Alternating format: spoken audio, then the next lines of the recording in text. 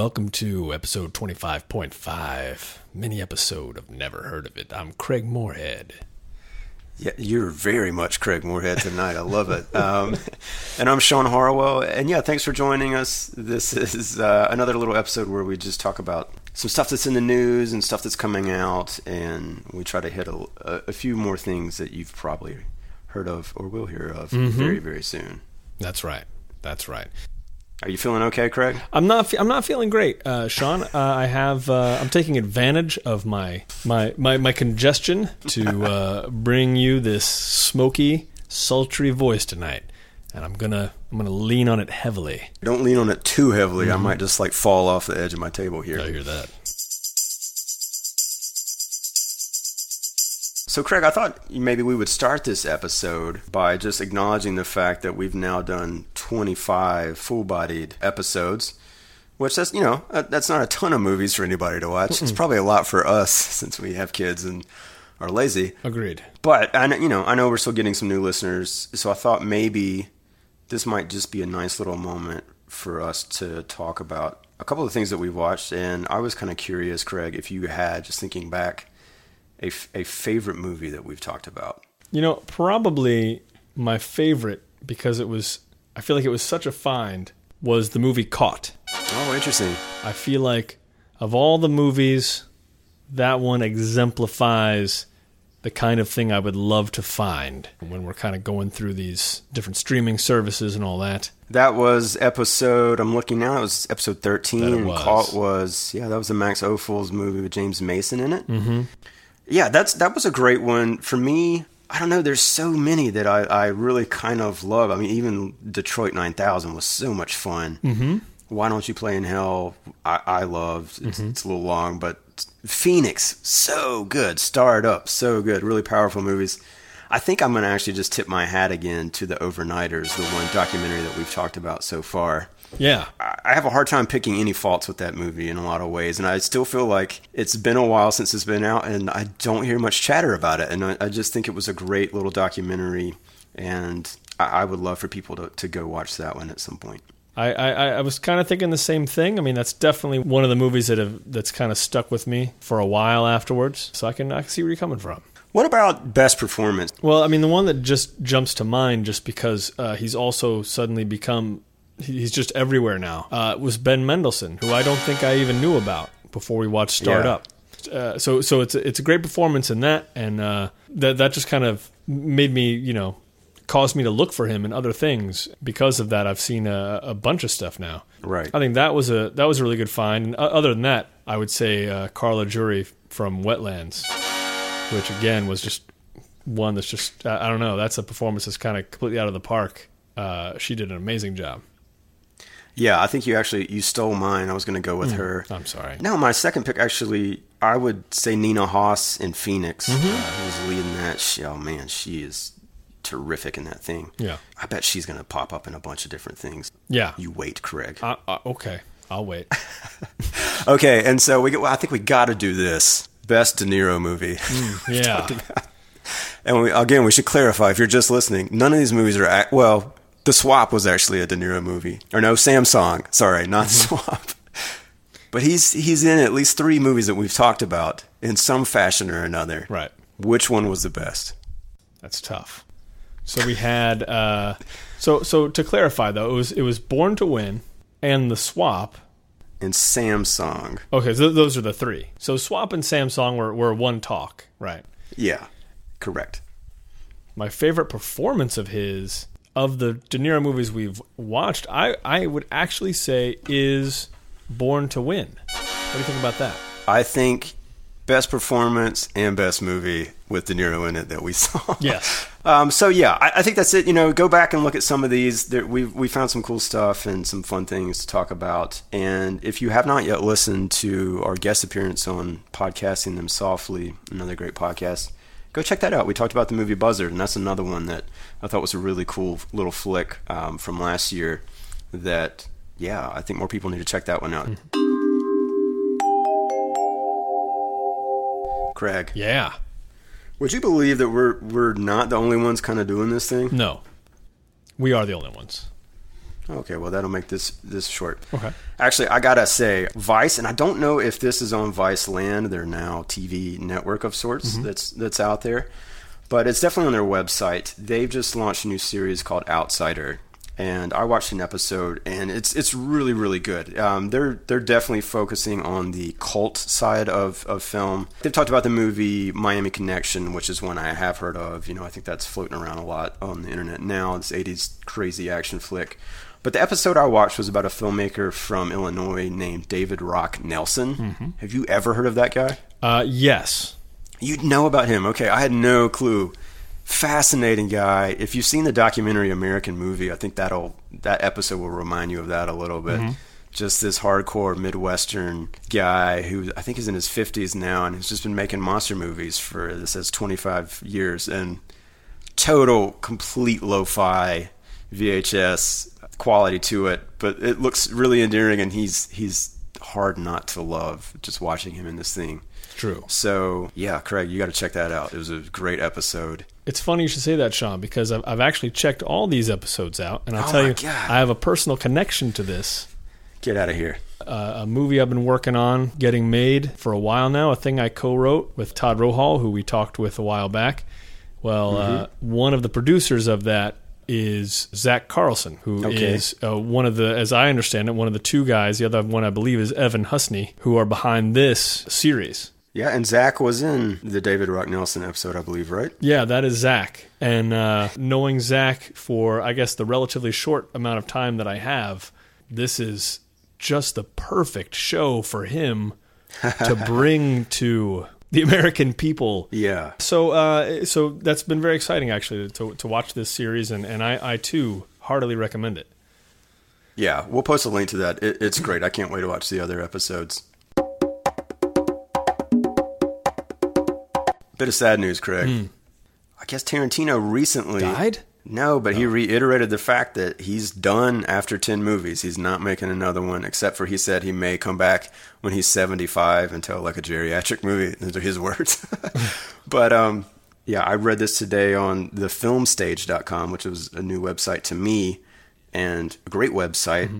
But I don't know. What do you feel about that? I mean, I have a hard time imagining he doesn't have more movies in him than that, and that he could just not make movies after 2 more. I know he's mentioned possibly doing TV, and that's all good and well, but yeah, man, I'm going to miss him. Yeah, I haven't even seen The Hateful Eight yet, but I would hate to see him stop after just 2 more. I don't know. There's a part of me that's kind of like, I don't want to call Tarantino a liar, but there's a reason that I feel like I'm not that upset about the idea that he's saying he's going to stop making movies.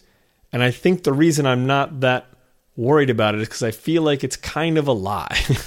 You think he's crying wolf? Okay. I mean, kind of. I'm not saying it's like a publicity thing, and he's, it's like this whole planned out thing. I just kind of feel like he's like, man, I'm fed up with this. And then like in 2 years, he's gonna be like, oh, this is a great idea for a movie. And then he's going to come out of the movie and just be like, oh, that thing I said about retiring? Bah. I can see that. But I could also see him being the guy that would be like, no, what? Screw you. Like, I said I was going to do it. I'm going to do it just to spite you. Maybe. Like, well like just. Maybe it's because I feel like Kevin Smith sort of did the same thing at some point. Oh, yeah. I forgot about that. And it's like, okay, and how many movies has he made since then? Yeah, Soderbergh is kind of done the same thing a little bit too, I think. I just kind of feel like, I guess my thing is, is there a strategic advantage in a negotiation somewhere where if you announce publicly you're going to retire? I think there might be. Maybe it's like music, like the music business now. Like you actually, I think if you're in a band and you've been around for 10 years, do yourself a favor. Take the next 10 off and then get back together. It's a gold mine. Yeah, you probably don't have to take 10 off anymore. Like you just take 3 off. Yeah. I think, yeah, if Tarantino goes 6+ years without making a movie, that next movie he makes is an event. Sure. Regardless of what it is. Well, I mean, it's like Malick or Kubrick or somebody. Mm-hmm. Except those guys didn't run their mouths so much, or at all. Exactly. When they came out of the movie, you're like, what? You made a movie? Fantastic. Maybe that's the bigger question. Can he retire and be quiet? Right, exactly. How can he not be in the public eye? I like his movies. I mean, any movie he comes out with, I want to see it. There's always something interesting there no matter what. So, yeah, I mean, I certainly wouldn't want to know that he's just going to stop making movies. I just don't believe that's true at all. Well, another thing I thought about was when I read this, I was fortunate to see the Brian De Palma documentary last week, which is called De Palma. And it was great. It's very static. There's just one long interview with him sitting in a chair wearing 2 purple shirts and and then a lot of clips. But he talks about in the documentary himself that he thinks, you know, a filmmaker's got his 30s, 40s, and 50s. That's pretty much it. Anything after that, diminishing returns from the quality. And he's like, it's just a fact of life. Like, you go through the filmographies, and that's what it is. It's like, obviously, it takes a physical toll on you making movies, and the business gets harder. But I don't know. Like, I do think, you know, if everybody buys into that notion, then you get guys like Tarantino who are just not going to do it to, like, save whatever that resume looks like in their mind for being pristine. And I don't know. I am of the opinion that I would rather have the flops, the hits and misses. I'm okay with it. I think everybody's got a miss. You know, I can't think of a great filmmaker who really hasn't. Right. In some way or another. And so, yeah, I don't know. I feel like if you're a director, you work. Like, that's it. Like, you should be making movies. Sure. And I will live with the ones that aren't great and expect that as you get older. But, yeah. Well, like, I don't know. I don't want a director, especially someone that's super talented like De Palma. I don't want him making movies sort of under duress. I don't want him making movies that he hates just because he has to make movies. Like, I don't want a cynical movie necessarily like that. But at the same time, like, you're exactly right. I'd rather people just keep making movies. If you make some bad movies, well, everyone can ignore those because you still have all these great movies. Like, you know, people don't have to watch every single thing you've made over and over again. If it's bad, they'll just not watch it and they'll just watch the good stuff. So I feel like that's kind of a good evening out of things. Yeah, I agree. I mean, Woody Allen is obviously the extreme example of the opposite side of that coin. And I think, you know, he's even talked about it himself. Is like, some are going to be good, some are going to be bad. A lot of that's out of my control, the reception of these things. Yeah. And I agree with that to a degree as well. And so we'll see. I definitely think, obviously, for a lot of these guys, the business has changed. You know, I think Woody Allen makes small enough movies and always has that maybe that affords him that luxury a little bit. You know, but, you know, if he is true to his word, I can't wait to see what Tarantino makes when he's 75, what that movie is going to look like. And I know you're a fan of movies with old people in them, too. I love them. We'll go to that together with our canes. Yes.